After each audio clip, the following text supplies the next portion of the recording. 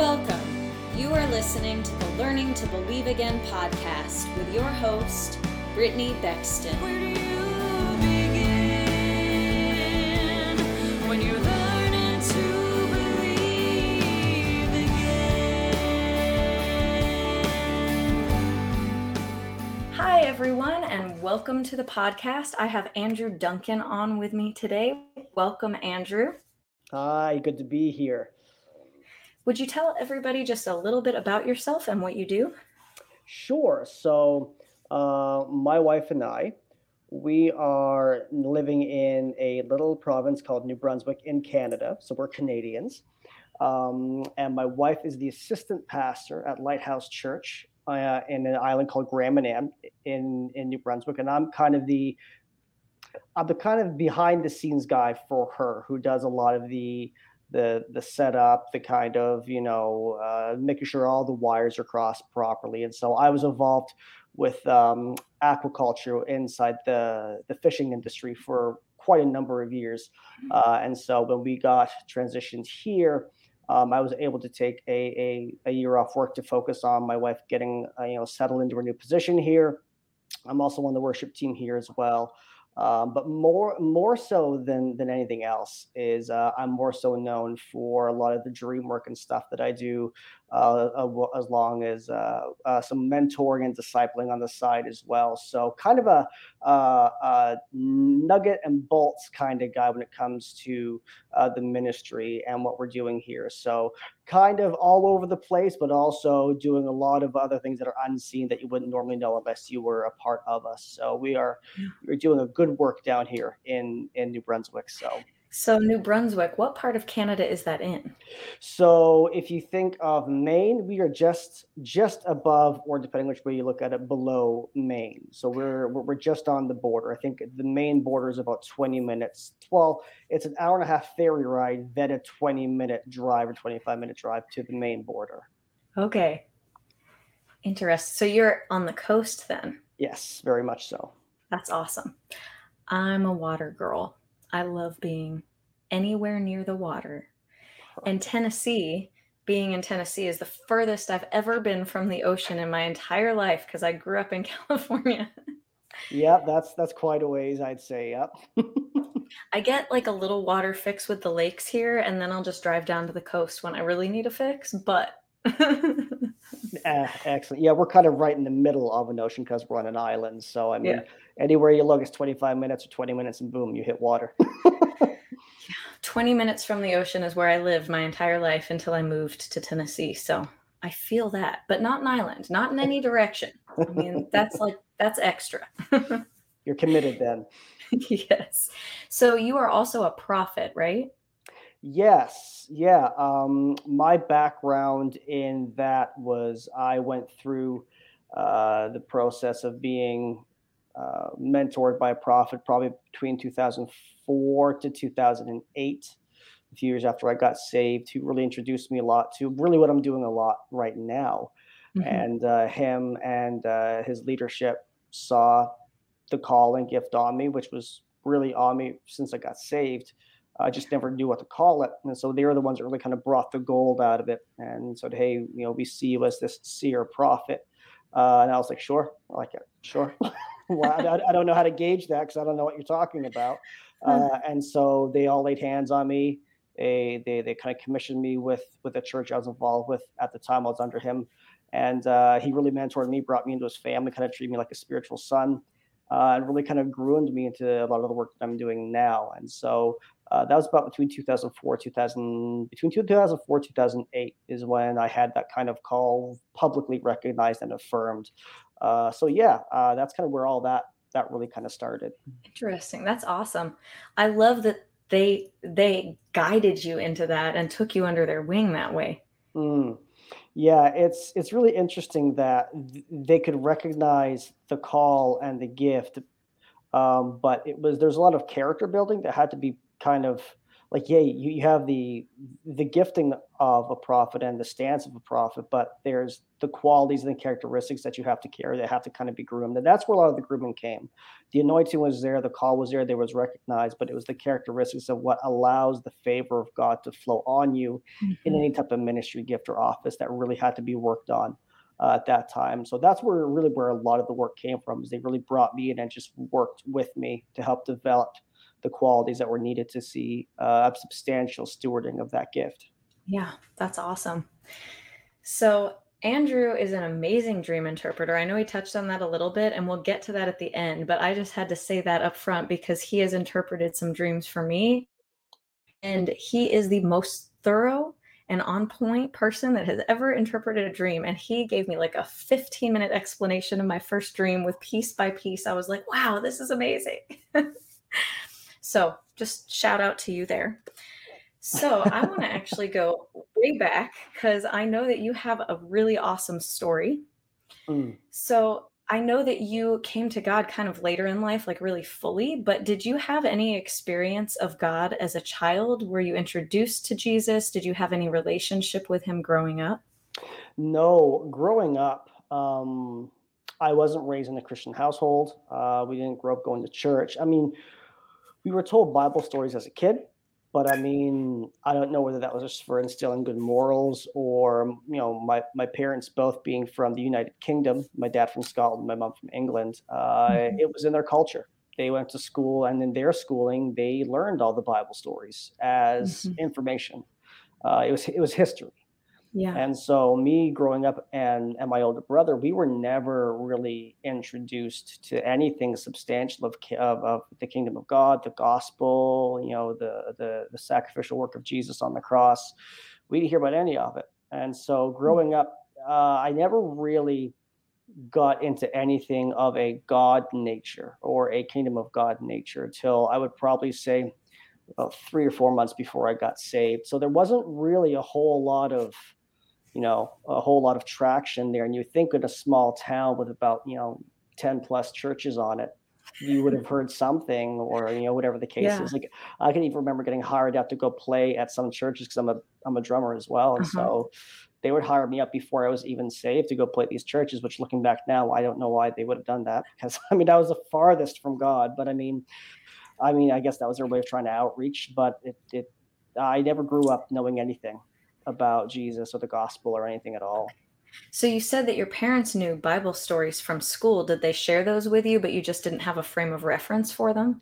They had, I can remember it to this day, the book they had that my mom would read to us, I think I don't know, must have been for about a year or two roughly. And then she would read, it was kind of like the Coles Notes version of like Bible stories. So you hear about Noah, and you hear about Samson, and you Mhm. hear about John the Baptist and this Jesus guy who apparently saved the world at the cross. And then you read about Paul and all that stuff. But like there were stories, and Yeah. they didn't really go anywhere because there was no follow through. There was no Mhm. conviction behind it. It was just like, hey, here are some good stories to know. Like awesome. But they were parked right beside a whole other series of, childhood stories that we would just learn Yeah. because that's just what we did. But there wasn't any real substantial conviction or pointing out the reason why these stories happened. So there was information, but it didn't stick. There was no traction to Yeah. it. Okay. That's so interesting. It's interesting to think of stories from the Bible being shared just alongside nursery stories, like they have the same weight. But it's awesome that you had those elements in your life so that when you did come to God, there was a basis to look back on and go, "Oh, wait, I've heard of this." Yeah, and even today, whenever I go and visit my parents, or if we're passing through and stopping over for lunch or something, like my mom would always say, "See, all those times I read those Bible stories to you when you were a kid, looks like they paid off." And I'm like, "Yeah, but I don't remember half of them." You know what I mean? Like, I can remember the book perfectly. Uh-huh. I can remember what it all looked like. But I mean, as far as how it was written and some of the stuff, like I couldn't tell you what was written there. But I'm like, yeah, like I remember the book, but like nothing stuck till I actually like Yeah. started reading it on my own after I got saved. So my mom always has to put that little dig in there. Like, yeah, I remember when I read those stories. Like, yes, thanks, mom. Thanks, mom. Hug it out. That's hilarious. It's moms. I think it's It's just a mom thing. very much so. They get the credit. If anything good comes out of their children, mom gets the credit. So you talked about how you didn't get any of the godly character in that. So where did life lead you through teenage years and early adulthood? Well, so early on, I'd probably say between 9 and into my late teens, I developed a really bad case of asthma. Like I was on like 3 or 4 different types of inhalers, all different colors. Had that really attractive like aero chamber that you attach to it, you know. Mm-hmm. And I developed a lot of like a really severe case of asthma, like crippling asthma, not just like I have a cough, like I would be bent over, couldn't breathe type of thing. Wow. And so, and apparently talking to my parents, it may have been brought on by anxiety because I was a very anxious child growing up. I could cry at the drop of a dime. I'd be in tears over anything. Um, and so I never really understood much about the character and nature of God at all. Hmm. Actually went hard the other way into like the kingdom of darkness, became like one of those goth kids with the long trench coats and the face paint and all the makeup and all that, and nothing worse than like an asthmatic occultic coming after you who's huffing on an inhaler, right? Like there's just nothing threatening about that. But it wasn't until I got saved in 2002 that in that one moment God not only just delivered me, but he also healed me of asthma at that same time. And Wow. so not only did he do a restorative work, he actually did a physical healing work, like a creative miracle in my lungs and in my body, where he just removed all of it. And it That's wasn't until amazing. months later that I realized, hey, I don't need my inhalers anymore. I'm like, I think God healed me when I got saved. And so the whole nature of God really hit really early on in my salvation, where it was one of those one-stop shop cases where God just Yeah. dropped and then boom, like we're off, we're going. And I'm like, oh, okay, I guess we're going this way now. So I never found out much about the character and nature of God. I can remember going to school even with Christian friends of mine Hmm. that were the ones that got me into the church. That until that point, I hadn't heard a peep about anything about Hmm. Christianity, the Bible, God, nothing. So it was really one of those experiential moments of okay, like I just met the Lord, and Hmm. apparently this is the outcome. So okay, here we go. That's amazing. So it was really like a Saul to Paul moment where everything changed in that. Yeah, and it was one of those. I thought everyone would go through that. I thought this was kind of like everyone's introduction to the Lord, that they had these like massive convictional encounters where the Lord showed up and just moved and then transitioned you from darkness to light, like it says in Ephesians 5:8. For you were once darkness. So I thought this was normal. Yeah. Apparently it wasn't. So I'm trying to describe it to people, and people are like in the church that I got saved at in this youth group, and they're like, I'm sorry, what happened? And I'm like, oh, so this isn't, oh, okay. So, like, how am I supposed to explain this if you guys don't know? I'm like, aren't you guys supposed to be helping me out with this? And Right. so it was real, everything happened so condensed and so quickly that the youth pastor was like, oh, gracious, like, we actually have to disciple this guy like now, like, he's getting stuff now. So, yeah, it was really quick. It was a one stop shop to the point of like, I didn't even have like a change of clothes. I would go back to school with my little like tiny Bible that I had from my grandparents' house, holding these Bible studies in my school with like 25, 30 kids showing up. And like I'm still got my goth apparel on. I got like demons on my shirts and like I got all the chains down my pants. And because I didn't have any other clothes and I was in high school, I couldn't afford it. Yeah. But it was one of those things that it happened so quickly. Like I literally had no time to change. It was just literally from light to dark. Wow. And Or- so, and I was just compelled to preach. But Yeah. until that time, God was just some fictitious guy up in the clouds that if the roll of the dice, if he liked you, he liked you. If he didn't, he didn't. Wow. So you got pulled into the goth stuff. What kind of led you into that? So really, it was so my mom and my dad were really good at giving us all the different flavors of life that we wanted to experience in music and art, in education, whatever we wanted to have a taste of. They did everything they could to make sure that we had all availability to experience life at its fullest. Mhm. And music was a big thing in our family. And so, my mom was introducing me to all like the British pop kind of stuff, which I was like, Yeah. eh. But then my dad was introducing me to stuff that was a little bit heavier, a little bit darker, the Ozzy Osbournes, the Led Yeah. Zeppelins, all that kind of stuff. And I was like, oh, that doesn't really affect me a whole lot. And then I got into music as a drummer and started playing in a couple bands. And this, I can remember the bass player in the band I was in introduced me to a couple of these groups. Now I was like, oh wow, like that's really heavy and really good. Like I like that. And the Mhm. heavier the music got, the darker it got. The darker the music got, the more dark I got, where I just started falling in love with everything that was dark. I loved all the occult stuff. I loved Yeah. all the demonic looking things. I loved it because it attracted a piece of me that I was like, hey, like this is something I actually want to emulate. Like I want to put this in front of my ears. I want to put it in front of my Mm. eyes. I want to see it. I want to breathe it. I want to inhale it. I want to do everything I can to get this culture of darkness in me because it was sustaining me. Wow. I was one of those kids that like there was no white on my wall. There was just band posters everywhere, cutouts, you name it, it was there. And I actually used to sleep backwards on my bed. We had a slanted wall in my bedroom, Uh-huh. and I would sleep backwards. And because there's a musician I loved, and he had a lot of the gothic apparel, and he would be the last thing I saw when I went to bed, and he'd be the first thing I saw when I Wow. woke up.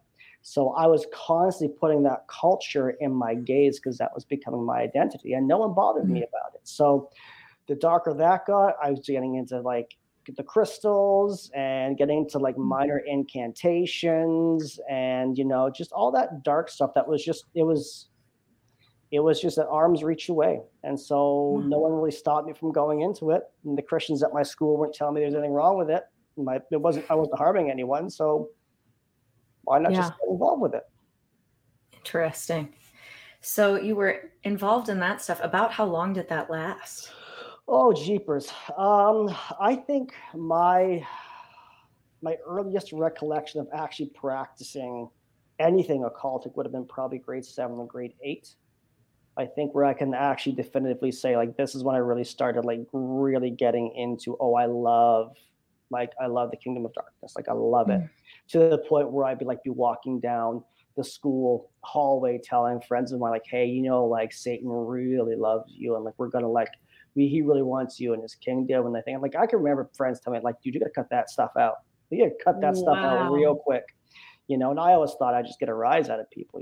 So, if I don't believe in God, how could you believe in Satan, right? But because the darkness is so filling me, you're gonna pour out what you pour in. And so I can actually remember the girl herself, a friend of mine I grew up with. And I can Mhm. actually remember telling her, like, hey, like Satan really loves you, you know that. And she turned around and she's like, dude, stop, stop it. Like you're freaking me out, cut it out. So yeah, I can remember, yeah, it was about grade 7 or 8 where I can honestly say I can remember conversations having Yeah. that type of demonic type of love for the kingdom of darkness. Wow. It's so interesting because a lot of people get pulled into occultic stuff, but it can Mm, be so many different reasons, including a lot of prophetic people that have a gifting and they just don't know where to put it because the church that they're in doesn't allow for it or talk about it. mm. But I think this is the first time I've actually heard someone say that I loved the darkness and I like told everybody about it, you know? So wow. Yeah, Just talk I about a drastic shift. well, I mean, the thing is that, you know, and that's my personality. If I'm in something, I'm in it. Even to this day. If I'm going to have a cup of coffee, no, I'm going to have a pot of coffee. If I'm not going to eat half of something, I'm going to eat the whole of something. My wife always jokes when we first got married that leftovers were not a thing in our household because We put it in the fridge, and I was like, "Hey, cool, that's there, done." Right? I mean, it's not that bad, but I was either in or I was out. There was no mid road with me, Yeah. and so when I got into the kingdom of darkness, I just invested my entire life Wow. into it. Like that's, and I was in it, and you couldn't get me out of it. Even if I was dead wrong, there's no way my family or my brother or anyone could ever say, "Well, this is really a bad idea. You should get out of it." Nope, not going to Wow. do it. So in I go. I think it's so interesting too that you say you went to sleep looking at that one artist every night and woke up looking at it because it's the things you meditate on, right? Yeah, They, absolutely.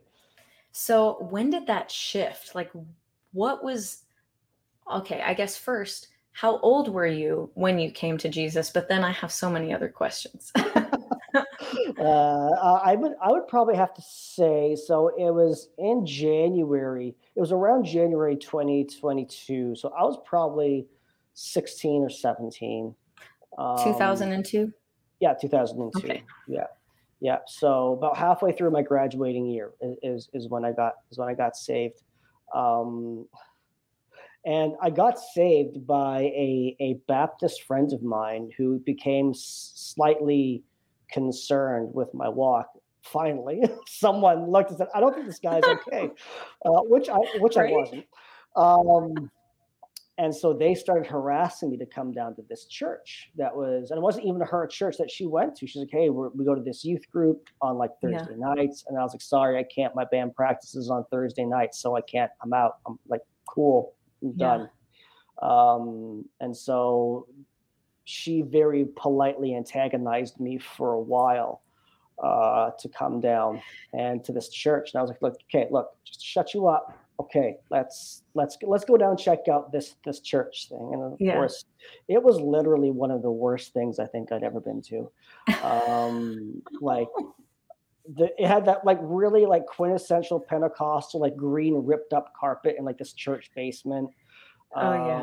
All the kids were like half of them were probably like they'd never been out in culture before. So like me coming down looking the way that I was like, oh my goodness, like the goth kids here.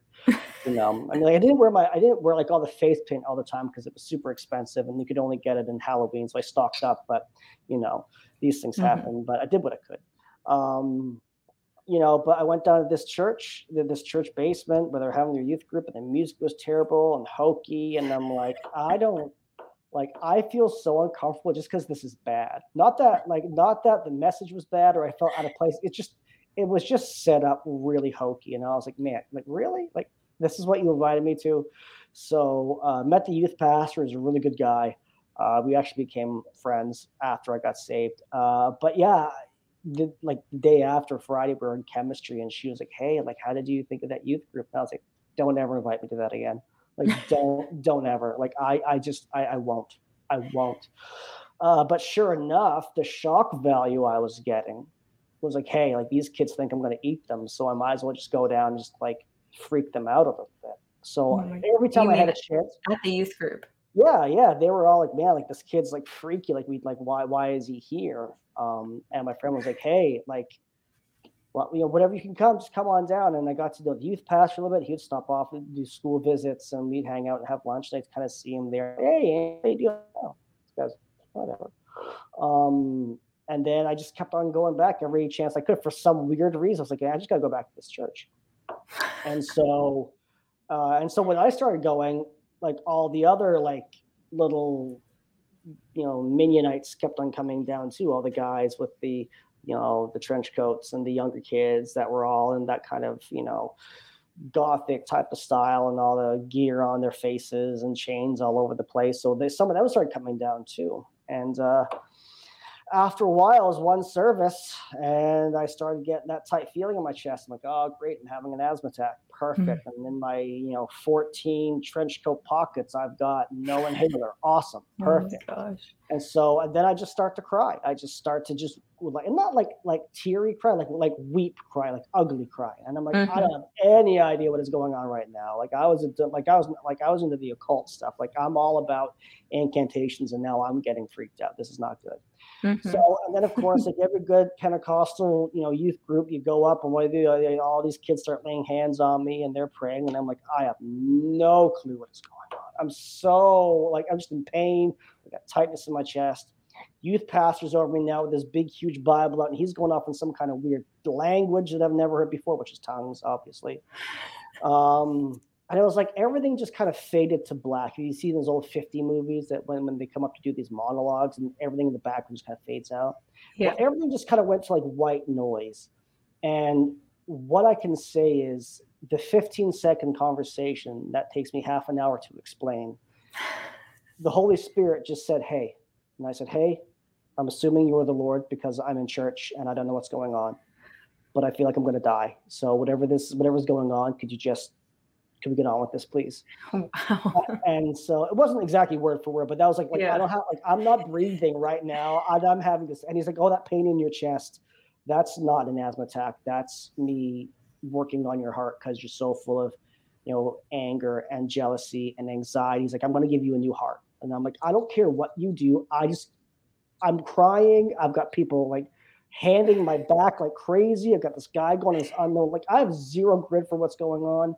Just whatever you need to do, God, just do it. And so everything kind of subsided. The tension went, and God's like, I'm going to give you a new heart. I'm going to give you a heart that goes after me. And all this kind of like, I could feel like this washing happening over me. It's hard to explain, but like Wow. an internal bath was going on. And I was like, Yeah. cool, awesome. Everyone kind of like came to, and then I just sat down. And everyone's kind of like, well, what do we do with him now? And I'm like, I don't even know what that was. Yeah. And so I don't even remember going through the sinner's prayer. I don't even remember it. I don't even think at any point in time anyone led me through it. I just said, okay, well, I guess I believe in God now. So where's my Bible? Let's go. And they sent some, to make matters worse. And I know I'm rambling a bit here, but this is a good point where they sent this youth leader over to me, poor kid. Yeah.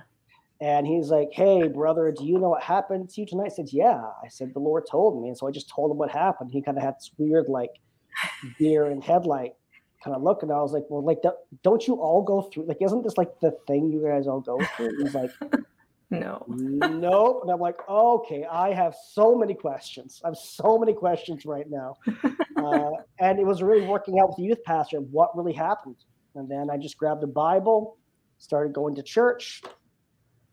Wow. The rest is history. So you described what it felt like while it was happening. What did it feel like right afterward? So it's kind of like, I want to say there was a lot of hype because people were praying into me getting saved, which was great. And I Mhm. wouldn't be here if they weren't. Mhm. But the only recollection that I really could describe it as is there was just, if you think of a massive rainstorm hitting a lake, and that moment where the rain stops and the clouds kind of dissipate and the sun kind of shines through, and there's this really kind of like awe-inspiring like calm that hits the water. Yeah. That's what it was like. It just, everything just felt right and peaceful and at home. And I was like, okay, cool, awesome. I guess I'm a Christian now. And there was no like inner turmoil or inner like we're consoling. I was like, okay, cool. Like I had my experience. I need to figure out what happened because apparently this is not common. Wow. Someone tell me what's going on because I don't know what to do next. And So, that's really where my questions started. and the pain stopped, I'm assuming, after you went through that. The pain stopped, everything stopped, but my head was just so full of like, What was that? what was, someone tell me? And it probably took me a good 6 months to flush out really what had happened and taken place because of all the residual progression of that revelation that kind of came out after a time, which led me to understanding the gifting and calling that I had. So Yeah. looking back, if I could talk to myself 20 some years ago, like, hey man, so this is what's going to happen. But at the time I had zero grid for any of it. And no one could Yeah. really explain what had happened. Wow. So even though they prayed in tongues and all of that, they still had no grid to explain it to you, really. Yeah, because it's kind of like with the dogs chasing the car and the car stops. What does the dog do? Just, oh, the thing I've been waiting to happen happened. Yeah. Now what? And it kind of caught people off guard because they weren't expecting such a, at least I wasn't, no one was expecting such a heavy transition of just like Right. someone so dark to be hit so just like intensely and just receive and be like, okay, cool. Now what do I do? what do I do next? And it Yeah. happened to other members of the congregation, for sure it did. But to something that people watched the progression of God changing someone's heart, into hungering after, okay, what just happened? It was like, oh, Yeah. I don't think we were ready for this. And I wasn't ready for it. Probably looking back, no one really was. Yeah. But the youth pastor, who was a phenomenal man, still is. He just grabbed me right at the right time and just grabbed me and pulled me in and just started working with me. So, Wow. So was it him working with you that kind of brought all the revelation, or was it a Holy Spirit process? um, I would probably say that he was the diving board that got me into the pool of working out revelation. Because a lot of the first 2 years of my Christian walk was trial and error. Like, hey, Yeah. the Bible says if you lay hands on the sick, they shall recover. Well, no one's really doing that. Okay, I'm going to go on the street and try this because either I'm in or Mhm. I'm out. So either I'm going to believe this thing and there'll be evidence, or there won't be, because I'm not going to just half-heartedly follow an experience that I had. So, okay, Jesus, Yeah. your red letters say I lay hands on the sick, they recover. If I feel like I was in darkness, there must be other people in darkness that need the same kind of message that I got. So that must mean that this is what the Bible calls being delivered from devils. Okay, well, I'll go try Yeah. that. And lo and behold, you go hang out in the streets for a while, you find enough hurting people, and people start getting healed, and people start getting saved, and people start getting delivered, to whatever degree that was and what we called it, because Wow. I didn't know what to call it. I was just going out telling people about Jesus. And so a lot of the revelation came from, number one, just trial and error. And if the Bible Mhm. says these things will take place, well, then those things will take place. And so I Yeah. didn't question it because I never asked for any of this to begin with. It was just kind of like Right. stepping on a rake. So, okay, if this is the way you say for me to go, I'll go. I, I'm fine now. So let's go. And so my youth pastor was kind of like the rubber boundaries on bumper cars. Go too far one way, thump too far. Okay, I'll come back on track. Went too far the other way, thump. Okay, come back. And so he was really good for setting up boundaries. But he left about a year, just over a year after I got saved, because he went back to help his father's church back in Newfoundland. But the time we had together, it was like he was a real good boundary for me. Like, hey man, look, the only way you're going to learn more about Jesus is reading the Word. Mhm. So I would go read the Word, and what Jesus had in red letters that applied to me, I said, that's what I'm going to go do. So off we go. That's amazing. You're not kidding about just diving into something when you're there. But that's truly amazing that you're like, "Oh, we're supposed to lay okay, let's do it." Especially when you had no grid for it and, it's just like, "Okay, this is what it says, let's try." And the fact that you experienced the healing because the faith was there is just incredible. Well, number one, I had no grid for saying any reason why it couldn't work, because Right. I was the I was the byproduct of no faith getting healed. So now that I have faith and I can teach faith, I can help people get healed. Yeah. I had no grid for deliverance because I didn't, and apparently what I went through was like a form of deliverance. Yeah. So I want other people to experience that. Mhm. So why wouldn't I go preach the gospel to whoever wants to? So why would I hide this? And Yeah. either one, Jesus is a liar, or two, his words are true. There's no middle ground. You can't marry the Right. two. So either he's a complete lunacy liar who is made up and false, or he's real and he's alive and he's powerful. Well, I've experienced that he is alive and powerful, and his word says that his works will follow those that believe. So I believe. So let's go do his works.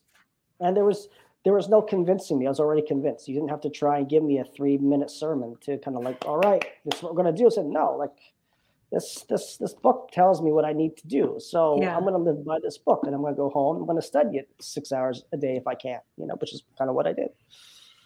You know what I love about that so much is that people are always so concerned, "Well, what if I don't do it right?" And, this and that, and you're like, "It says this, I'm gonna do this." Yeah, and to be honest, there's whether I was doing things right or I wasn't, because probably some things I wasn't doing right.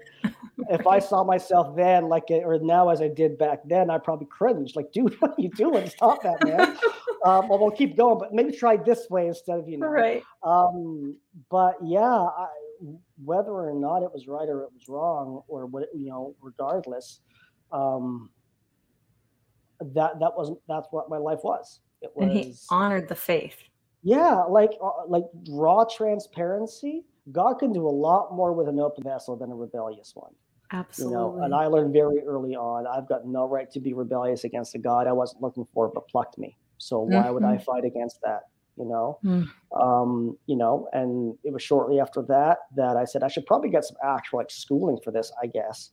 I should probably learn some stuff, and so I started taking vocational Bible school. And I did like 2 years, 3 years of school plus an internship in like 2 years because I could do a correspondence. Our church was offering it, so on Mhm. top of being involved with the local church, and doing Bible school part time, well, full time really, but outside of all that, I would just go home and read, or I would go hit the streets, or do anything the church was doing, or people that wanted to grow. I was there. I was invested, and I was sold. Like you couldn't move me off of it, and you couldn't convince me otherwise. So, Yeah, that's amazing. I believe that we probably overcomplicate things a lot as people that have been in the faith for a long time. Not that there aren't correct ways, of course there are, and there's always room for growth. But that's what strikes me so much. It's like you said, he can do so much with a raw vessel that just believes. mm. That And we that's. can, Oh, sorry. Go ahead. I was just going to say that we can just overcomplicate it beyond that sometimes, worrying about the details. Yeah, and that's the beautiful thing about Hebrews chapter 6. It says that God willing, he'll progress us Mhm. to more mature things in his time. But until then, if you still need to stay in the fundamentals, stay in the fundamentals. Constantly Yeah. grow, but God's grace is going to cover you whether you're in the fundamentals or you're not. So if you're still nailing the fundamentals of the faith, that's okay. God will move you into what you need to be moved into at the right time, as long as you're progressing. And so for me, I didn't care if I was in the shallow end or the deep end or the middle end. Just the fact I was in the pool, I was fine. I Mhm. didn't care you can even put me in the kiddie pool and I would have been fine. And so you're right. We do overcomplicate things. And I didn't get to share any of that churchy stigma Right. of, I didn't grow up in Sunday school. I didn't grow up in, like, I wasn't a pew crawler. I wasn't born in the church. I had no Yeah. Christian family. I had nothing to gauge being lukewarm or red hot. I just kind of was, Yeah. and so wherever I was, I just stayed where I was and did what I did until God needed me to do something else. And then we just went that way. That's amazing. And just so awesome, truly awesome, the way God grabbed hold of you. And even that you had no reference point, because it just shows the power of God, like the sovereign power of God to just bring that fire from nothing, you know? And this is where we really have to see that when you're praying for loved ones, or you're praying for unsaved friends, or you're praying for someone that might be in a hard spot, that you're like in the natural, dude, like this is a no hope situation. Man, I was a no hope situation. Mhm. Like, I had no reason for anyone to stop and do any praying for me whatsoever. I had nothing. I had nothing to Yeah. offer anyone. I had nothing more than just what musical talent I had and my desire and love for everything dark and demonic. That's all I could offer people. So when you think that your prayers aren't going anywhere, I am the poster child of God hears the consistent prayers, right? James 5 tells us the effective, fervent prayer of a righteous person avails much power in its proper season. And Yes. so the testament isn't, wow, look at God. It's, look at the people that decide to say, that guy's got gold in him. Yeah. So whatever that is, we have to go after that gold, because we can't have that type of desire be missed in the kingdom of God. And that's when I got saved. I had people come north to me saying, hey, listen, we walked by your house every band practice and we stopped and we prayed outside your home for you to get saved. Wow. No one told me about it until afterwards. So people are like, wow, this is a crazy story. I'm like, man, we had people walk by my house on the corner, stop and pray. That's even weirder. Like this group. I think they had like a summer like women's like walk that they did every night, and it just happened to be on Yeah. the Thursday. And this group of women would walk right by our house in our middle of band practice when we're singing all this terrible demonic 666 loving, the darkness type of music. And they would stop and pray, and they would say, these guys have to get saved, these guys have to come into the kingdom. They weren't chasing us down, they weren't making complaints about us, they weren't sharpening their pitchforks and torches. It was, hey, these people need to get saved. Yeah. So whatever they're doing, that's awesome, but we need to pray. And that's the most important thing, is you Yeah. never think God doesn't hear a prayer that you put up on behalf of someone who doesn't know the Lord. That's Yeah. that's my testimony, is that it's not the fact that God did a good work, because he's still doing a good work. It's not done yet. But Right. people stopped and said, we need to interrupt hell for heaven right now. Oh, amen. We need to physically and mentally and emotionally interject everything in our being and stop our day and say, this is not good. These souls need to come into your kingdom. That's Mm, my testimony. Someone said, that yes. guy is worth fighting for and contending for. Amen. And God thinks every person is worth fighting for and contending for. Hmm. That's one of the things that is just so incredible to me about Jesus, is even if it was only one person that needed to be saved, he went to the cross for each person Yep. because God loved each person that much. And when Hmm. someone partners with the Lord in that way and says, no, what's happening there is not right, I they need to come into the kingdom. It's like partnering with the very heart of God. And there's so much power in that, so much more than anyone can really even comprehend or imagine. Yep. It's true. So I have a couple of questions. I'd imagine. um, First off, you heard God talk to you in that moment. So that was Mm, the radical encounter moment. mm. Had you ever heard God before and just not known it was God? Um, so number one, go to teacher mode for a second. It's a really interesting phrase when you think about it. God's speaking, or the Holy Spirit speaking. Hmm. It wasn't audible. I mean, I think that's a big misconception when we hear some of these crazy testimonies. Is that people say, well, the Holy Spirit starts speaking. Well, what did he sound like? Well, it's not a it's not a vocalized communication. It's an inward unction, right? It's an inward conviction where, Romans 8 says that our spirits confirm with the Holy Spirit that we are sons and daughters of God. So mankind, we have a spirit, whether it is condemned and bound by darkness or whether it is made alive in Christ. It's the spirit that God has put in us that communes with the Holy Spirit, confirming we are sons and daughters. So when the Yes. Holy Spirit started to speak, he was speaking to what he was liberating. The Hmm. Genesis, we are going to make man in our image, not the body of man, the essence of man.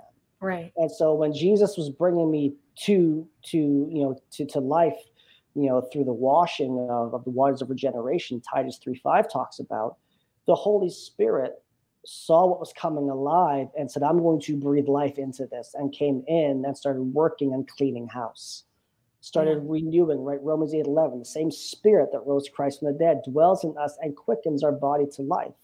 And that's probably, without a shadow of a doubt, the reason why I got healed, is because the Holy Spirit was taking residence and started Yes. speaking to me of what he was doing.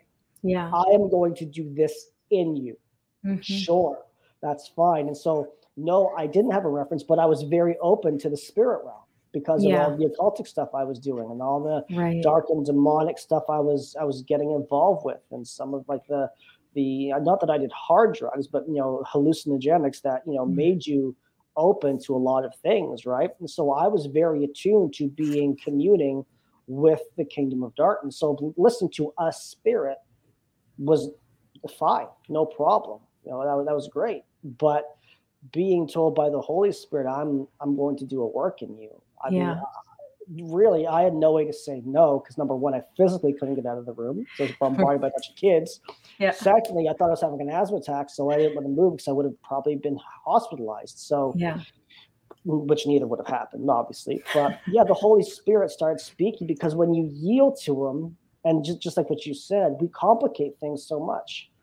And people Mhm. worry about, well, I can't hear from God. Trust me, God needs you to hear. You will hear, or You'll you will hear. see, or you will experience, or you Yeah. whatever. God is not a God of hide and seek. He's a God that wants to be found. He's a God Yes. that loves his people to find him. Either they're in a walk towards him or away from him. The Lord still wants and desires Yeah. communication with his creation. And so when you're in that moment of receiving, that's when the Holy Spirit starts to speak, whether he's reinforcing a good work or he's cleaning up someone that had zero work in him. Right. That's when the Holy Spirit starts to take residence. And that's when you just learn to lean into that work. And so, yeah, I had no reference for the Holy Spirit, but I was well attuned with communing with other spirits. And Mhm. so defaulting to that was just like, I'm in with a force that's more important than me right now. So whatever it's got to be, it has to be. Yeah. Wow. So after that experience, did you start hearing the voice of God a lot more as you progressed and grew and had revelation? So this kind of leads into a little bit more of the gifting and the Mhm. office that I kind of got brought into in Yeah. 2004. I will say that I spent and I still spend ridiculous amounts of hours in scripture. There's not a day that goes by that I'm not. Actually, I don't even think there's a minute that goes by that I'm not either rehearsing something or orderly reviewing a teaching moment or something. Like my wife walked in, we just moved into a new home, and my wife walked in from, I don't know what we were doing. I think we were picking up some paint or something for some furniture that we're kind of repainting. And she walked Mhm. in and she turned around and kind of caught me mid sentence of me just rehearsing some teaching stuff. And she's like, "You good?" I'm like, "Yeah, I'm just rehearsing." She's like, "For what?" I said, "Just because." Right? Like, and like my pastor and I always talk about it. Like we're constantly going over things, right? And so the one thing I did do is I studied the word day and night. Yeah. I got into it. Um, you know, obviously, doing work in church is great. Going to all the events is great. Doing all the things is great. But if you're not blocking out time to study and read scripture, that's where God speaks 100% all the time accurately. And that's where Yep. you could always read 100% accurately. Not that God ever speaks inaccurate, but sometimes when we're waiting for revelation to take hold, if our human nature can kind of twist that if we're not careful, which is why we need to be Yes. consecrated. But when you're reading scripture, when you're reading the written word, it actually prompts you and puts you in a position to receive revelation to any degree, which is really when a lot of the dreams started happening. Mhm. Probably even before I got called as a prophet, very early on. I was just the guy that got radically saved and was doing street work and seeing miracles. Awesome. Cool. Well, now God's speaking through dreams, I guess. And I don't even think the guys that I got saved with had any grid for that. I don't know how they Yeah. worked. I started talking about it, and they're like, "Okay, that's cool." But then they're like, "Dude, I think you're becoming like too much of a Christian. I think you're like you're going in a bit far." It's kind of like, yeah, but you're the guys that prayed for me, though, right? Like Mhm. this stuff you were wanting. So there was this whole exploration of, okay, there's not just the word that the Holy Spirit uses. He actually uses real time revelation through means of his gifts, Yeah. right? But I would probably say a lot of it started with just reading scripture, Mhm. The Rhema studying the word. word. Yeah.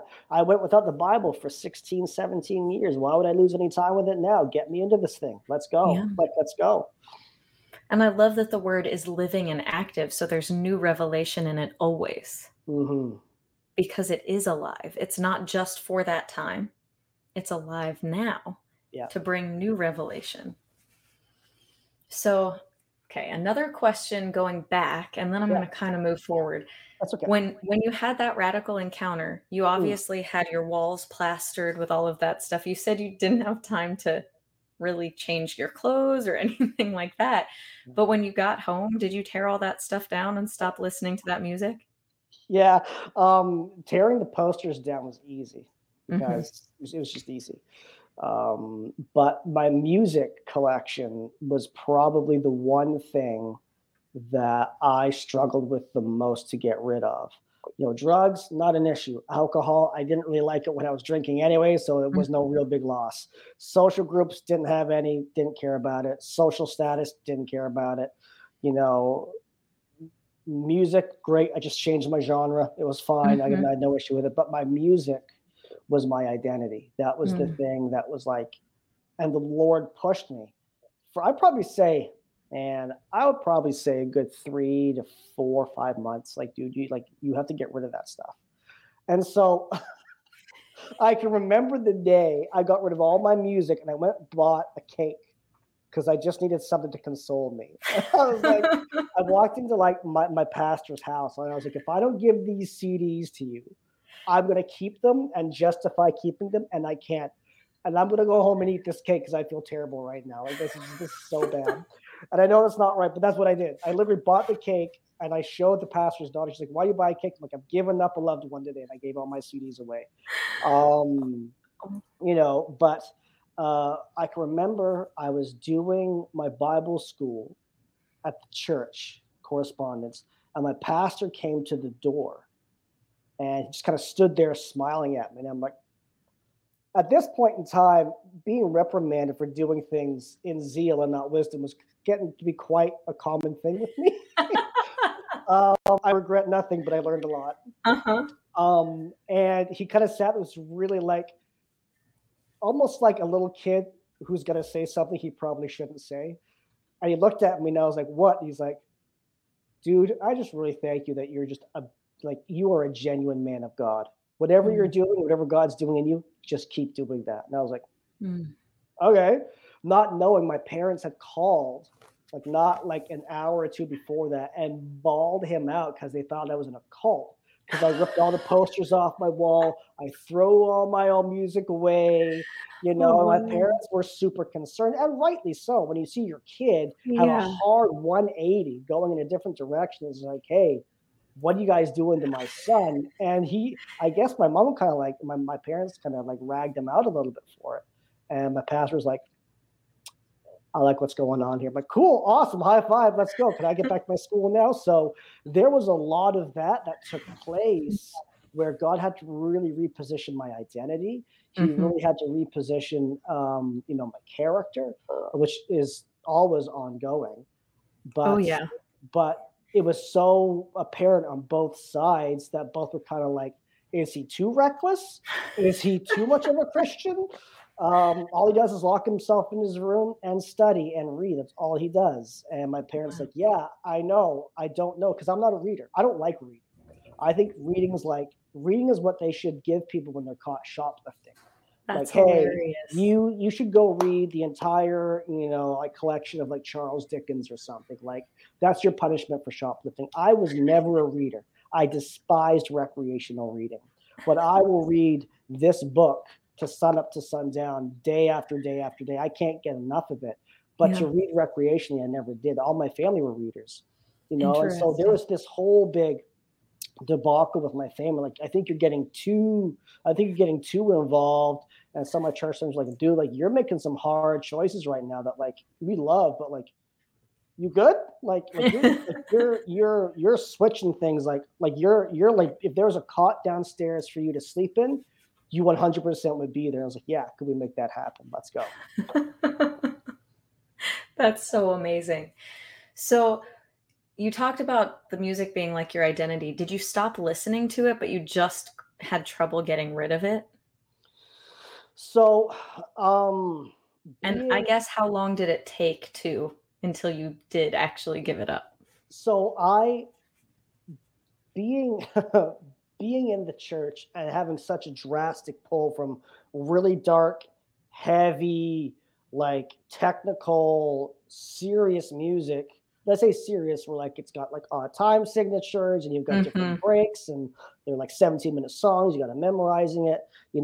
From that coming into a culture where like you're playing like 4 to 5 minute songs that are like I mean, it's contemporary Christian music, which is fine. But I said to myself, like, Jesus, like, I love you, man, but like, I cannot be a casting crowns guy for the rest of my life. I can't do it. I can't, I love you, but Lord, like, like, I just can't, I can't do this. So a friend of mine said, "Hey, man, look, the music that you're into, it's not good." I said, "I know, but I got nothing else. Like, man, I got Yeah.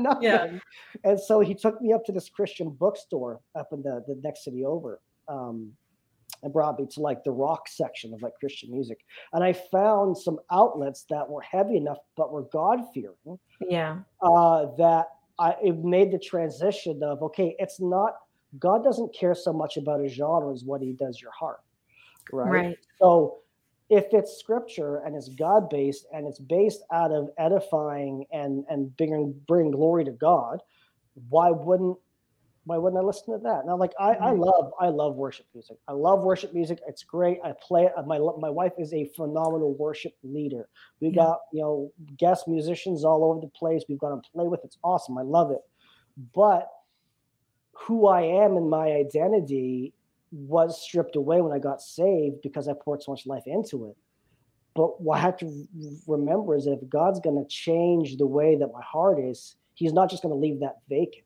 Right. He want me to steward it well, but the music didn't just become my identity, it became a part of my ministry Right. where I get to tell people, hey, you gotta get rid of that trash music because it's gonna corrupt you. I am Mhm. living proof of that. And so Mhm. he's actually allowed me to take this testimony of, you know, God changing not just a music genre, but changing the heart of the reason how I approach music. Like there's even some Christian music albums that I'll pick up that I'm like, you know what, man, Mm. that's good and all, but I don't Mm-mm. think I want to even listen to that. Like I'm not gonna entertain that because it's the music Yeah. industry, right? Let's just be honest Right. about it. But the identity now wasn't I'm wrapped up in my music. That's who I am. It's I want to use every part of me to give glory to God, but it has to be Yeah. authentic with me. And so God Yeah. honored what I gave up, but also replaced it with something that was glorifying Him in the process. So That's if so good. if I hadn't have given that music up, that was going to be the one thing that would have tripped me up. If there was any way to make a stronghold come back into my life, Mhm. it would have been through the music I had for sure. He's so good to redeem those things. Yeah, Yeah. he really is, and we often forget that he knows what he's doing. Mhm. Well, You and know, he made us, so he made that part of you that loved that music and even the technical side of it, you yeah, know? But he wanted it to be for his glory, so he redeemed that piece of you that he created to be what it was meant to be all along. yeah, and like shortly after that, some of the guys I used to listen to, they're now saved. Some of the bands I listened to, some of the members were actually got saved and started side projects. So I'm like, yes, thank you. So now I can actually follow them, and they're all God fearing. So I'm like, yes, thank you, Jesus. So, did you pray for them? Obviously prayed for 100%. I prayed for them. Yeah. You're I like, "Please mean, get saved. I was Please like, get I saved." love what you're doing, but I can't listen to it, guys. If you could just switch your heart, switch your lifestyle, I will financially pour into you like no one's business. So, Andrew Duncan is one of the reasons that so and so got I saved. wouldn't go that far. It's probably, but my prayers would probably be in the list whenever that Yeah. happens. So I love it. Such a random question. What kind of cake did you get that day? it was a Black Forest cake. See, I knew you'd remember. Yep, Black Forest cake, and I can remember the cherries looked exquisite on top. I was like, that is going to be delicious when I eat it. I probably shouldn't It's have. I repented afterwards, but it sounds really good right now. So So after that process, you're going through all of this. Did your family get saved because of you? And how about some of the no? I'm still to this day the only born again believer in my immediate family. So Okay. my parents are some of my biggest supporters. They're some of my biggest fans. They've seen the work that I've done. They've seen the work that my wife does. My brother's the same thing. We've had good, great conversations, around theology and salvation and their upbringing and all of this stuff and forgiveness. But to this day, for this moment in time, in what are we, July 8th, 2022, I'm still at this moment in time the only born again believer in my immediate family. Yeah, And, it's and gonna same happen. with my wife as well. Okay. So you're Yeah. both the forerunners of your family. Yep. And we're both the youngest as well. Interesting. My family is a little bit different, but there are similar dynamics. My family is believers, but they weren't really attending church. They'd kind of fallen away. My brothers definitely were pulled in a different direction. Mm. But I started going and singing in church, and like through my love of God, I did not have a radical encounter like you. Mine was definitely like I knew God when I was a kid, and Mm. then he consecrated me over time.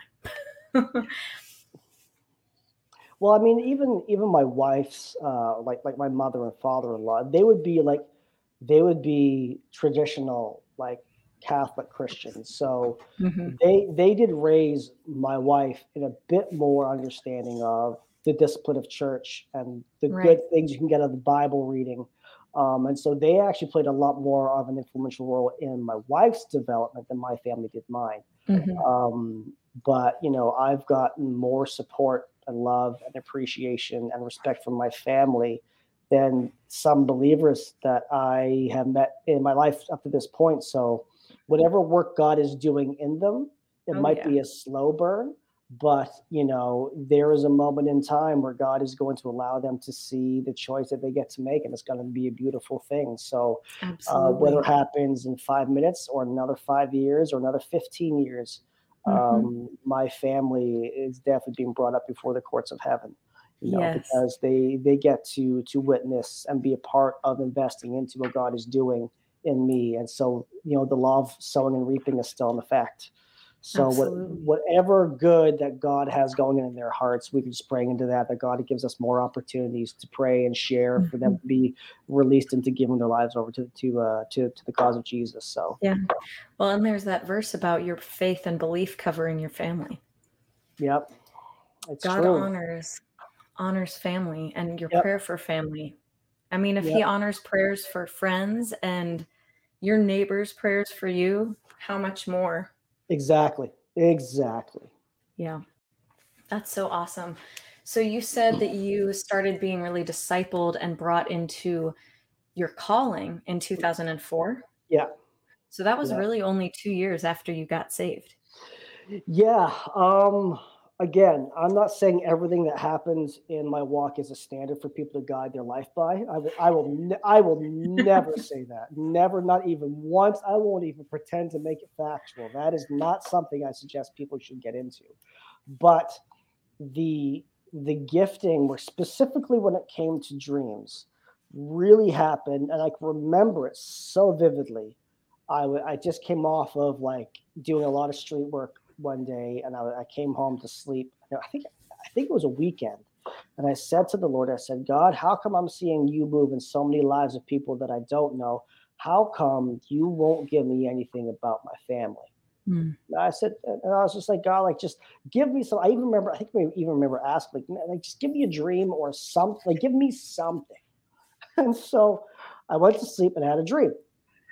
And my mom was downstairs cleaning something, and she was cleaning out the ashes in our a wood stove in our living room. She was cleaning out the ashes, and I went down and kind of met her down there, and kind of started having this conversation. And I kind of woke up from that, and I was like, "Oh, well, God, what's going on?" It was either coming out of the dream or as I was waking up, God said, "You need to go down and you need to ask your parents for forgiveness because when you first got saved, you were so reckless, you did more damage than what you were graceful." Oh, wow. And I said, "Okay." And I went downstairs, and sure enough, my mom was in that same spot cleaning up the ashes out of the wood stove. And I said, "Hey, mom, dad, can I talk to you guys for a second?" And this happened more than once, by the way, because Mhm. like I said, I was a little reckless when I got saved. Um, but I told him, I said, "Hey, look, this is where I'm at. I'm really sorry. I didn't mean to upset you guys. I'm trying to honor you guys as best I can. I'm figuring all this out. But look, I love you. I just wanted, if there's any offense that took place, forgive me. I'm sorry." And then they were like, "Yeah, like, hey, like no problem. We know you're working this out. Just like, hey, just dial the fire back a little bit and just help us out, with a little kind of understanding where you're at." It ended up being really, really good. And so after that, it was a 2 week streak of finding out people in my town that I had wronged when I Mhm. was an unbeliever. And I went back and spent probably about 2 weeks going back and finding people in grocery stores and in the mall or at restaurants, and like just asking people for forgiveness, because like, man, if that's what I did to my family, I can guarantee you there's some other Mhm. things that happened there. And that was my real big introduction two dreams is that out of that one dream that I had and that one moment with the Lord, it sparked this whole revelation of like all of this came out of a direct dream that I had, that everything was Yeah. perfectly laid out. So I'm like, okay, so dreams are a thing. Okay, cool. I don't know what this is, but all right. So let's get into this. And then shortly after that, I met the prophet that I was under from 2004 to 2008. That's awesome. The other people that you went and repented and apologized to, did he give you dreams for each of them or Nope, he did not. It was once I asked my parents for forgiveness, it was like, okay, cool. And this mental list came up. Whether it was the Holy Spirit or what it was like, boom, you need to go do this. And I was like, I need to go ask these people for forgiveness now. It was Yeah. like I got saved all over again. I was like, this is like, I got to get this done now. Mhm. And so it wasn't so much a dream. It was just the dream opened up that realm of conviction to hit like, hey, this is the damage you did. Yeah. Like you got saved and that's awesome, but you need to take some responsibility for what you did when you were, when you were freshly saved, and also some things that you did that professionally with some people you worked with. Hey, if you're saying you're my follower, you better walk in some character. So I was like, Yeah. okay, here we go. So off I go and doing the whole repenting bit and forgiveness with people. So it was a beautiful thing that took place for about 2 weeks. That's amazing. So you hooked up with this prophet mentor. Mhm. He recognized your gifting. Is that because you were sharing, or was it just, oh, I see the call on your life because he was a prophet? It was the first service I was there with them at this church, because I was transitioning from one town to another. Mhm. And I was looking for a church to go to. And I heard that there was one that was in the area that was a little similar to what I'd experienced. Like, oh, cool, cool, off I go. A couple of my friends said I should go down. And so it was my first service there. And they're like, hey, I don't know who you are, but God's all over you. So we gotta, like, hey, we love to chat with you afterwards. And then I started making that my home church. And then it was short. It was probably about maybe 2 or 3 months after that. They're like, okay, cool. So this is, here we go. And I was like, I don't know what you're talking. I have no idea. Like gifts of the Holy Spirit, offices, the fivefold. Everything was brand new. I have no idea what you're talking about. Like you're talking Mhm. Greek to me right now. Like I have no idea. And then it was soon after that they started explaining some of the things that happened when I got saved, some things that happened, in the dreams I was getting, and some of the revelation and word of knowledge as I was working in. They're like, oh no, Yeah. it's explainable. Like you can trace all of this. And I was like, feed me all of this. Like, yes, let's go. So it really started when I made that transition over, where they started really taking the time to open up scripture and really Yeah. show me where you could gauge a lot of the work that the Holy Spirit was doing. That's amazing. So that was your first big dream of Mm, revelation. mm. How did you end up specializing in dream interpretation and revelation? So funny enough, when I started getting into this, my father told me that somewhere down his generational line, my like great great great times whatever grandmother was a spiritualist, which we would see today as a medium, or one that Oh, delved okay. in like the spirit readings. And apparently she would stand up in meetings and be like, hey, who here has the initials, A and M? Well, this is what the spirit says to you. And she would do like these kind of like psychic medium readings. Mhm. So that was in my bloodline. So like, okay, great. So like, do I have to fight something off now, or like, what am I doing with this? But when you look at generational blessings and generational curses, there was a gift that was instilled in my bloodline that came down the line that got corrupted in some way, Yeah. shape, or form. Now, Yeah. my brother has dreams too, and we've had some really good conversations about pivotal dreams about this. That he's yet to walk into the full revelation of Jesus as his Messiah, um, which will come. But my brother has the same gifting as I do. But I found out very quickly that at that moment where I got saved and got healed, I started having dreams. I really believe that God purified my bloodline in that Mhm. moment, and then I got that kind of that prophet mantle that was on my bloodline for years. But because of the corruption that took place in my bloodline, it didn't come through in a divine sense, and so it kind of skipped Right. all the generations till it got to me. So number one, it was on my family bloodline. So I kind of Yeah. cheated in that respect because I got something I didn't know I had, Right. which is worked out really well for me. Um, but but from that, Um, how did I start working in that? Well, I just made myself available to it. I just made myself open to, if this is something that God's going to use. And so there are some other gifts that like I tried to understand that just weren't my fit, like tongues interpretation. I've seen it done maybe once or twice that it happened really well, but like, yeah, this isn't my thing. Situational, Yeah. sure, that's cool. But dreams seem to be the one thing that not only did I dream, but I understood. Hmm. Kind of like Daniel, where he would give the interpretation to dreams as people were having them. So, like, I didn't dream a lot. If I dream once a month, I'd be impressed. Like, oh, God's really speaking to me this month. But the gift of interpretation and discernment Yeah. has definitely been something that kind of came up. So it wasn't so much the fact of just dreams; it was being able to pull word-based symbolism into what people were seeing and Hmm. testing it. And that's the big thing. Whether you dream or not, test it. Whether you work in prophecy or not, test it. Whether you're a pastor and you have a gift for preaching and teaching, test it. Test everything, Hmm. right? And so I just spent a lot of time testing. So Um, give an example of how you would test that. that's a great question.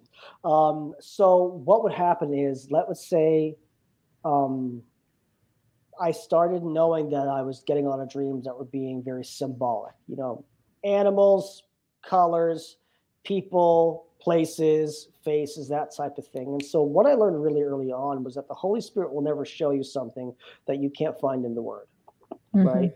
It said of the Holy Spirit when Jesus was leaving in John chapter 14 and 16, it says that he will come and won't speak of his own accord, but he will give to you what is of me, right?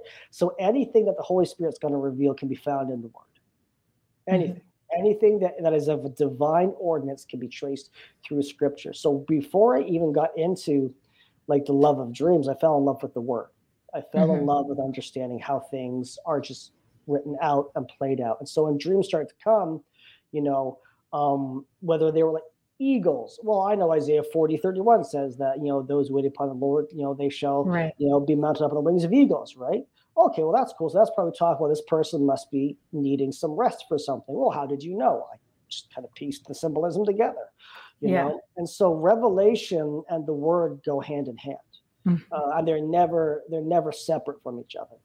The Holy Spirit will never leave Himself without a trace. You can always trace Hmm. Him to something, and so the dreams really were just kind of the icing on the love of, you know the cake, which would be just falling in love with the Holy Spirit and the Word, Yeah.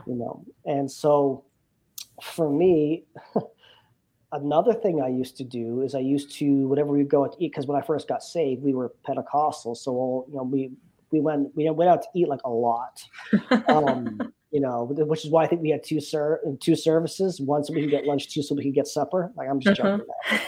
And so what I used to do is I used to get people to just put things in front of my face, like a salt shaker or pepper or a Hmm. knife or ketchup or mustard. And in some way, shape, or form, I had to relate the gospel message with that Mm. symbolism. And so I was training myself unknowingly at a really early life in my faith walk to recognize symbolism and relate it to Jesus. You know, um, uh, So how is mustard related to Jesus? Well, the beautiful thing about that is that mustard being the yellow color, when we read Psalm 62, it talks about the wings of those that he loves will be laden with gold and yellow gold for victory and protection, Mm. right? So what happens is when we start to realize how colors and symbols work with the Lord, when we start to see that, it starts to kind of bring scripture alive. Also, mustard's a condiment, so maybe everyone, your covering might not be ketchup, but it might be mustard. Not Hmm. every covering is going to be your flavor, but whatever flavor you like, make sure it's authentic, so you're not mixing flavors you don't like, Yeah. right? And so and again, we're not making doctrine out of it. It's a discipline. It's a practice. Right. And Right. so when people started to try to do words of knowledge on people or do prophetic imagery, man, one of my jobs was to test things like, was this God or not? And I had to make a Hmm. strong yes or strong no based off of scripture, right? And Hmm. so how we test things is, what is it that we are receiving that the word validates and approves? Yeah. So, with that, because obviously mustard itself is not in scripture, you can't search the Bible for mustard, right? No. But you know the color, you know it's a seasoning Hmm. and a condiment, as you said, right? Hmm. So, when symbols show up in dreams that obviously are more modern, so they're not going to be in the Bible, like a car, Sure.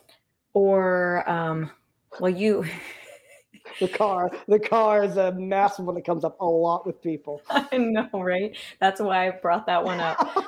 I actually had a dream that had a devil clown in it, and you were able to interpret that. So, how do you take those? Does it come also from people's life experience, but then rooted in scripture? Like, how do you take those things that are not necessarily found directly in the Bible, but relate them to? So sometimes a car is just a car. Sometimes the Mhm, color yellow is just a yellow. Sometimes the clock saying 327 just means 327. mhm, The idea is not to become so super spiritual that everything means something, but we want to be so practical that sometimes it's just talking about something to do with someone's life. And right. so, um, just to pick on the vehicle, the car thing for a second. No, you're right. That like when the disciples were all together in one accord, it wasn't talking about a Honda, right? Like it Right. wasn't one of those types of things.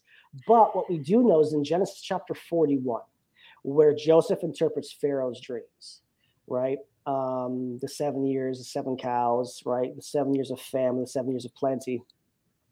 It says that after Joseph was adorned with like a necklace and a ring, it said he gave Joseph the right to ride in his second chariot. Okay, so we Mm, see chariot, we see vehicle, and what the second chariot was that's how the Pharaoh displayed the authority that Joseph had in all of Egypt. Okay, mhm, and so when we see vehicles, oftentimes it refers to, or it can refer to someone's authority, their gift, their call, or their stewardship of what God has called them into. So if your okay. car is going backwards, it means you possibly could be going in the wrong direction with what God's called you to do. If your car is going forward and you're on the road, it could mean that you're going in forward motion. If your tire is flat, that means you're not paying attention to some things that could cause your gift to become flatlined. You're not Mhm, doing stewardship over it. So it's situational, it's different. Every dream is a different meal course that requires different things. And so the big thing is when we look at symbolism and we look at things in scripture, we don't make, well, this is exactly what this means. Well, no, because sometimes a cat in someone's dream can mean something different than a cat in someone else's dream. Maybe they just right, lost their favorite cat. Oh no, it's got to be this. Well, you can't say that because it's subject. Revelation is subject to the receiver, right. right? Even with denominational backgrounds, I've had some people that come from very hard Baptist or very hard Pentecostal denominational backgrounds that just the way that they are taught, you filter through the Mm, kind of the brush of their denominational stuff and get to the root of what really the Lord is saying because they're going to yeah. perceive as their minds been as they've been governed. So the word is the biggest thing Mhm. and not overcomplicating something just because, well, I had a dream about a black car. I need more than that to make a fair interpretation, right? So, Yeah.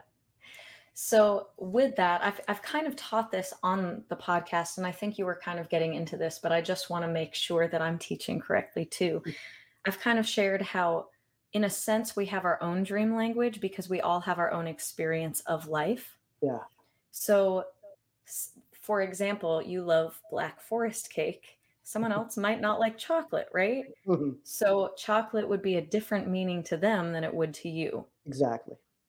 So that is accurate, where we have our own thoughts and connotations, and God speaks to us individually based on the filter that we see life through on some Yeah, level. very, very much. I mean, there's some core common things that every Mm, believer should, if they have a dream or an open vision, or like they go into some kind of prophetic revelation thing in worship and they seeing all these things. There are some baseline things mhm. that are just going to be across the board, generalized, sure. Yeah, But to the nitty gritty, revelation is subject to the one who's receiving it, right? And so, yeah, I could love Black Forest cake, and it could have been the most amazing thing ever. But to another person who might be allergic to that, that could be a symbol of like something that is dangerous to them, right? So right. again, you have to discern the person along with the revelation that's being given. Mhm. Okay. So you said there are some things that people should know across the board. Can you give us an example of a few of those things? Certainly. So, um, oftentimes, whenever something divine happens, and I don't mean like there's three types of dreams really that dreams are going to fall into: divinely inspired of the Lord, whether that be in correction, warn, or whatever the case is. The Lord normally will give you some type of instruction or whatever the case Hmm. is.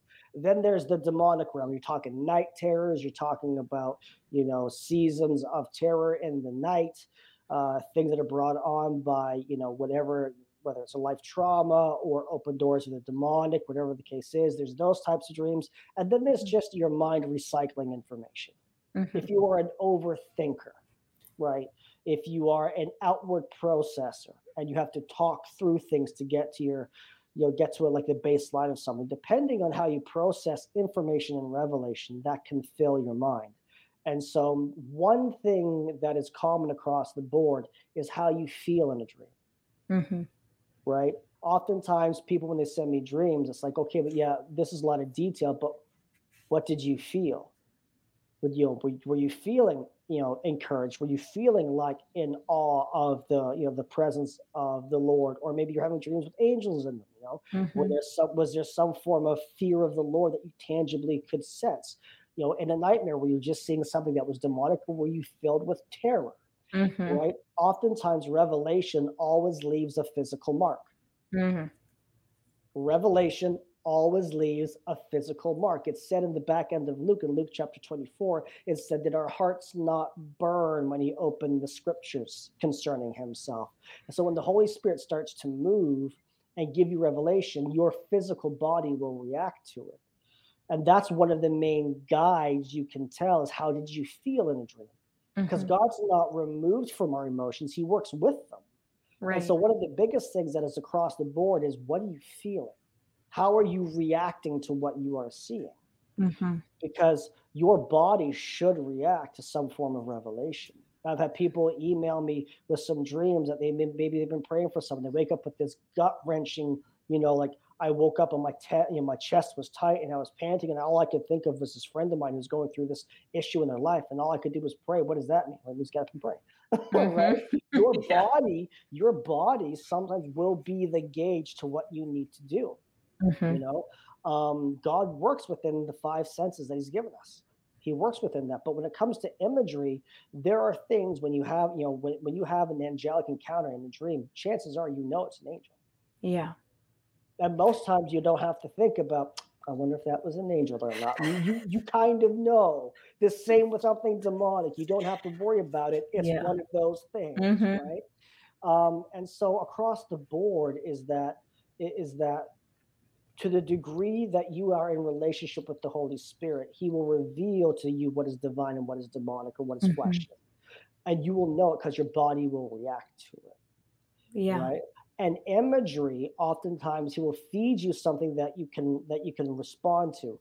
A family member, a person, a name, a color that goes, oh, wait a second. I Hmm. recognize that. I recognize that. And then he'll pull you into deeper realms of revelation. But across the board, entertaining a presence of something, your body would react to it. So you know it's something divine or something demonic. Right. Yeah, it's interesting because angels often show up in my dreams as people, but they're usually doing some sort of guidance or help. Anytime an angel manifested on the earth in scripture, it was always a man, it was always Mhm, masculine.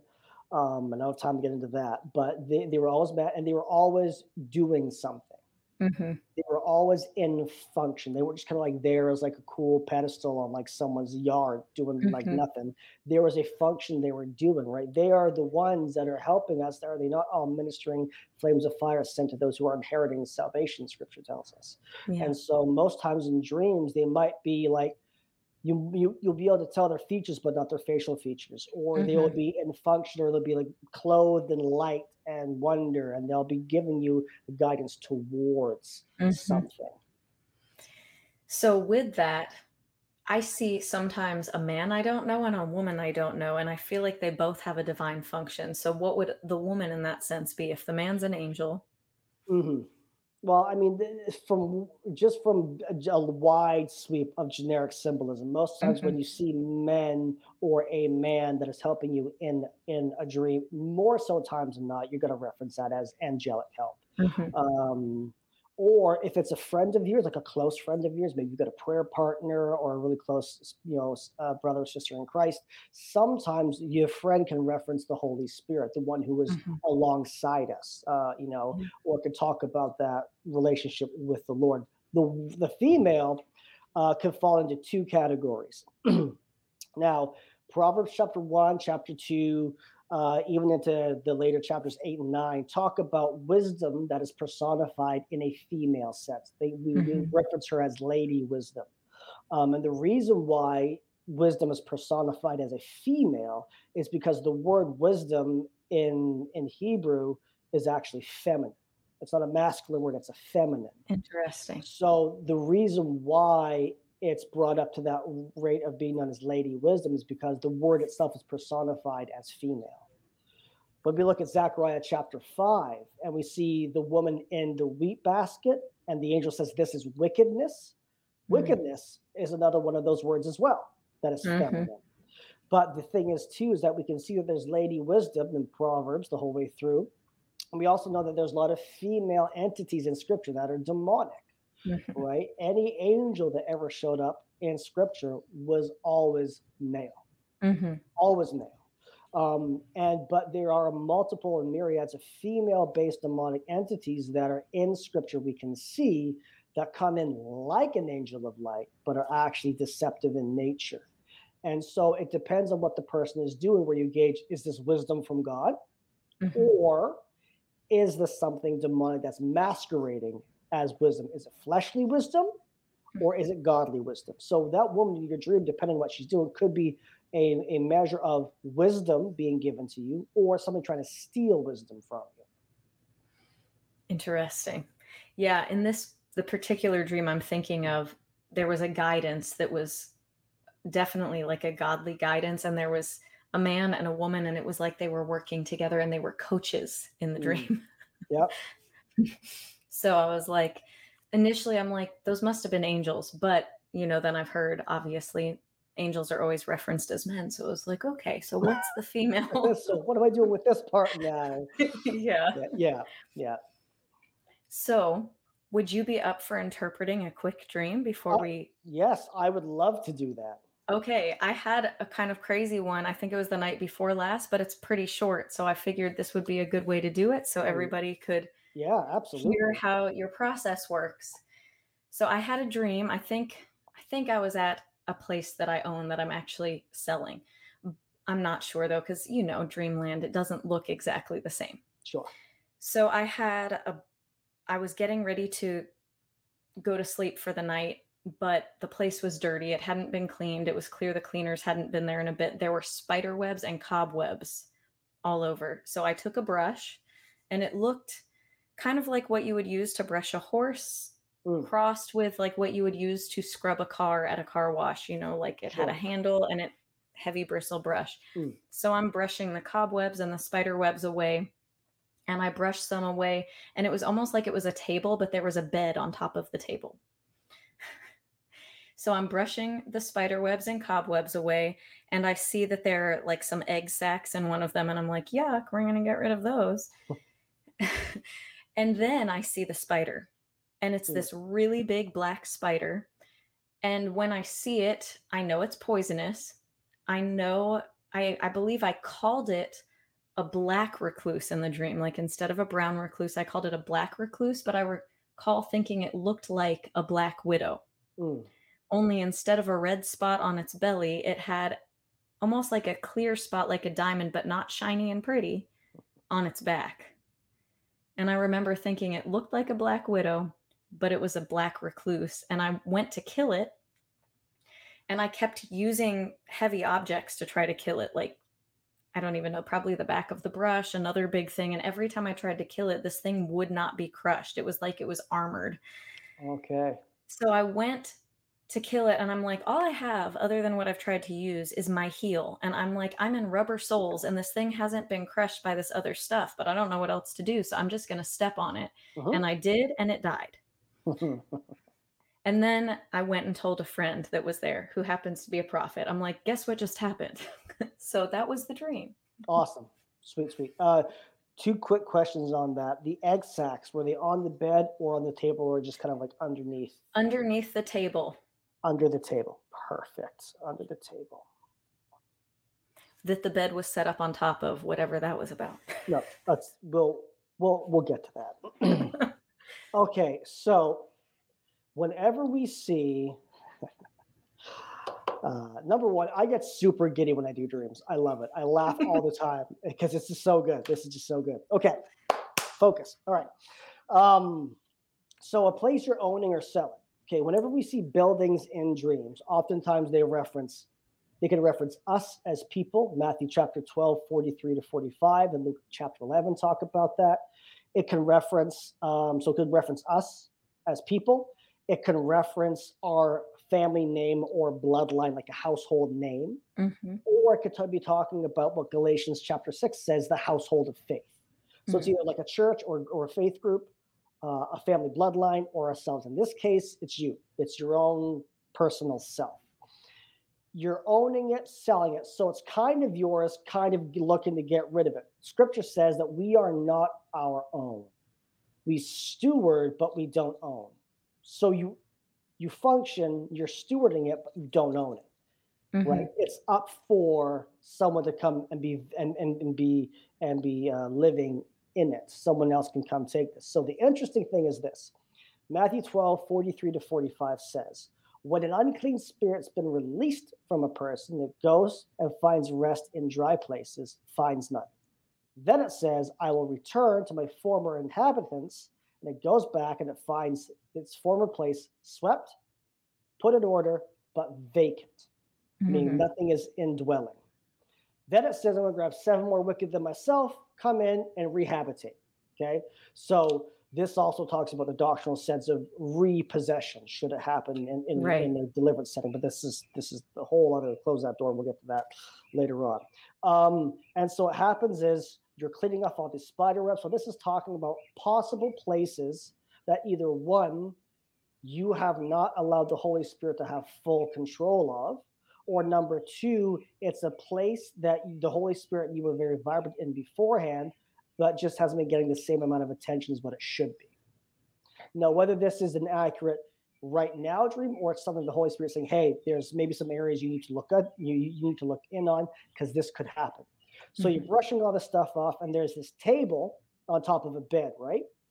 A bed on top of a table. Like it was almost like a dining table, and the bed was set up on top of it. Okay, so beds, right, and tables. Psalm 23 says that he makes a table for me in the midst of my enemies, but also he causes me to lay down in green pastures beside still waters. Yes. Meaning that maybe you're not resting well because the bed is not being used. A little bit dusty, some cobwebs on it, table kind of dusty, not sitting, not abiding. Okay, this is no condemnation, just giving you the symbolism. So you're like, cool, let's clean this out. So you start to clean, you start to consecrate, you start to see what's happening. Boom, you find the eggs. Okay, now there is fruitfulness of darkness hanging around. Something has been laid here to rob me from my rest and rob me from sitting at peace in the table in the midst of my enemies. Then you see the thing. It's a hybrid between a black widow and a brown recluse, both deadly spiders. Yep. Spider webs are also seen as something that can stifle movement, can cause people to get caught up in things, and or be caught as prey if you're not careful. The spider itself is lethal, which means it's poisonous. John 10:10. The thief comes to steal, kill, and destroy, but it's not coming at you from above or from below. It's waiting for you to be still so it can come and get you. Okay, so now you're like, this thing doesn't have a red dot, have a red dot on it. It's got a diamond on it, which means diamonds are birthed under pressure. Hmm. So nothing of pressure or weight is going to kill this thing because the thing was born in pressure. It was conceived in pressure. Nothing man made, catch it, nothing man Hmm. made is going to kill this thing. So what do? You got rubber boots on, right? What color were they? That I don't know. I was in sneakers, not boots. Okay, The only thing I saw was the sole. Like I saw the sole of my foot going down on it, and it was just like a regular sneaker. You know, the light brown and the got you. white around the edge. Yeah, sometimes if there is sometimes color that pops back, that can mean something. But in this case, your foot, meaning your walk, right? The things that you were walking towards. But what did you use to crush the spider? What part of your foot? My heel. Genesis chapter 3. Yeah, I will put enmity between you, your seed, and the seed of the woman. Her seed shall crush your head, and your seed will bruise his heel. Heel. Okay, so what this actually means is, and then you went and told a friend who was a prophet, like, hey, check this out, I just killed a spider. It's awesome, high five. What this means is this: in a season where you might be a little busier than what you think, if you neglect the areas the Lord is leading you to as a good shepherd, and he is a good shepherd, Psalm 23, Mhm. what you will find is there will be an inhabitation of something that's going to try and stifle you and cause you to be at unrest. But the Lord needs you to use and exercise the authority that you get through the person of Christ to crush this thing under your foot. But be careful, because the size of it and the venom of it will actually cause much harm if you are not quick with killing it off. So when you are Mhm. cleaning off the bed that the Lord needs you to rest in, the table to sit in, do not allow these places of your function to be put into comatose or on the back burner. Clean it, make sure it is not vacant, and occupy that space, because in your rest and in waiting in the Lord, that's where your strength is going to be. So if you are not abiding, the enemy will be able to come in and keep you ensnared and keep you poisoned with not progressing with the way the Lord has your walk going. Interesting. Now, does that confirm anything? I knew it was about authority because I was like, there's something about the fact that nothing that I used that was hard would kill it, but my foot did. Mm, Because I'm like, the enemy's crushed under our feet. So I knew it was about stepping into authority. I knew the table probably had something to do with a table before in the presence of our enemies. mm, Um, I wasn't really sure about the bed on the table thing. So what you were saying about those places, make sure you don't leave those places vacant. mhm. Um, Explain that a little more. Sure. So Jesus says in John 15, abide in me. Mhm. Abiding doesn't mean come see me every once in a while. It means where your life is, you need to stay there. Yeah. So Psalm chapter 1 also says that those that don't sit in the seat of scoffers and mockers and take, counsel from the wicked, it says their roots go down deep.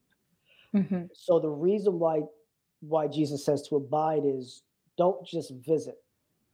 You need to stay here. This needs to be the source that you draw from. Hebrews 4 actually says that Israel actually fell into some disobedience because they resisted walking into the rest of God. And so, what that means is make sure that those places aren't vacant. It means don't forget to abide, Mhm. because your desire and intentions in of themselves are not well if you're not abiding in the true vine. Abiding means we don't move until he says to go, and abiding means we stay when he says to stay. And Yeah. so, abiding means that you are consistently occupying a space to keep it away from those that can destroy it and leave it in ruin. So good. Stewardship, upkeep. Yes. Yes. Well, and it's interesting too because I wondered if the spider represented witchcraft in some way that I don't know, but not that it's active in me, but if there was something that I was dealing with that needed to be or attack. So, when it comes to insects, Mhm. insects can multiply very quickly. And so, the fact that there were eggs, but nothing was crawling, Mhm. means that it very well could have come into a place where you would have maybe fallen victim to something of a witchcraft basis. But because you were able to kill the thing off quickly, there was no room for reproduction. Okay. So, whenever the initial puncture with the venom, whatever the spider had, that Hmm. could have led into multiple other things down the line, the seven more wicked than itself, Right. right? And so, what the enemy wants to do, he doesn't just want you to die out; he wants you to suffer as you go, Mm. right? And so, if he can steal the thing that gives you the most place of abiding, rest, and confidence in who you are, then he can slowly pick away at the rest, right? Remember Delilah. Delilah infuriated Samson, didn't get him in one shot, picked away at him time after Yep. time after time after time after time until he gave her access to his covenant with the Lord. Mm. Yeah. Yeah. That's good. Okay. So you have all seen the master at work here. Definitely not a master. Not a master, not at all. I'm always learning. I'm always learning new ways to interpret. So definitely not a master. Not a master. I knew you were going to argue with that, but it just sounded so good coming out of my mouth. I appreciate the kind words. I do, but I'm definitely not in a mode to call myself a master by any shape, form, fashion. But you know the words so well, and it's just so solid. So, anyhow, Hmm. so if you could leave the audience with one nugget to take from today, a piece of advice, a little bit of wisdom, a word of encouragement, anything like that, what would it be? Be jealous for the entertaining of God's presence. Do Mm. whatever you can to have your time to read and entertain the Holy Spirit. Nothing else really matters. If you are not well with the Lord, nothing will be well. Mm. Ministry is not the primary reason why we got saved. Functioning as the body, although important, is not the reason why you got saved. Experiencing the goodness of God in the land of the living, knowing his word, and being in relationship with him, everything will flow from that. But make a conscious effort to be jealous for the times of your alone time with the Lord. Yes, be in community. Yes, study to show yourself approved. Yes, be excellent in what God's called you to. Serve in your local assembly, learn and grow what God's graced you to. All those things are good things. You definitely be, things to definitely grow in. But if you're not entertaining the presence of the Lord, you're not in His Word daily, and you're not taking time to pray and be filled, nothing is going to flow from that. It's going to be an empty vessel striving for attention. Mm. So be jealous of your time with the Lord and do everything you possibly can to have those moments in time, because at the end of the day, fruit is what matters, not ministry gifts, not anointings, not anything. The fruit of the Holy Spirit matters, but it only comes from being planted in Him and experiencing Him on a daily basis. Amen. As your soul prospers, so will your life. Exactly. Bingo. Mm. I love it. I wanted to just edify you a little bit too about what you were saying about abide, because when I was responding, I didn't think of this, but he's been talking to me a lot about, shifting my prayer time, not as much in decrees, but just thanks, like Mm, resting in him in the thanks of what he's already promised, let's not just go. decreeing the promises, but thank me for what I am already doing in the spirit realm. Thank me for what I already showed you. Rest in my presence and in worship. So, And this is how you test an interpretation. yeah. For 2 Corinthians 13, verse 1 said, every word must be established on the mouth of 2 to 3 witnesses. And so Yes. this is how you test. Is there confirmation for the interpretation? Yes, there is. So that's how you test to know that you can trace everything back to the scriptures. At the end of the day, I Yes. am not right. Jesus is. Right. I am not right. Right. So that's how you test something. Perfect example right Yes. there. I was like, I have to say this because this is a great example of that. And, it's a good example too of how he confirms a word to us directly, because he's Yes, been absolutely. speaking to me about giving thanks and Mhm. resting in him. But, it can be hard when you've been like, I'm fighting a hard battle. You want me to rest? Or do you want me to are you sure you want me to rest? Yeah. Like, or am I supposed to fight hard? So, Mhm. sometimes we need that encouragement. No, you really are supposed to rest right now Yeah. in me.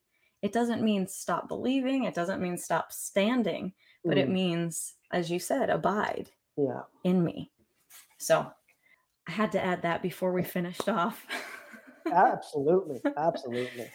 Thank you so much, Andrew. It's been such a pleasure to have you. And thank you for joining us, listeners. I will talk to you next week.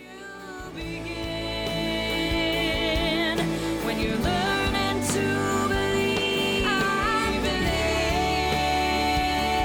I can stand when I'm on my knees, that I can hold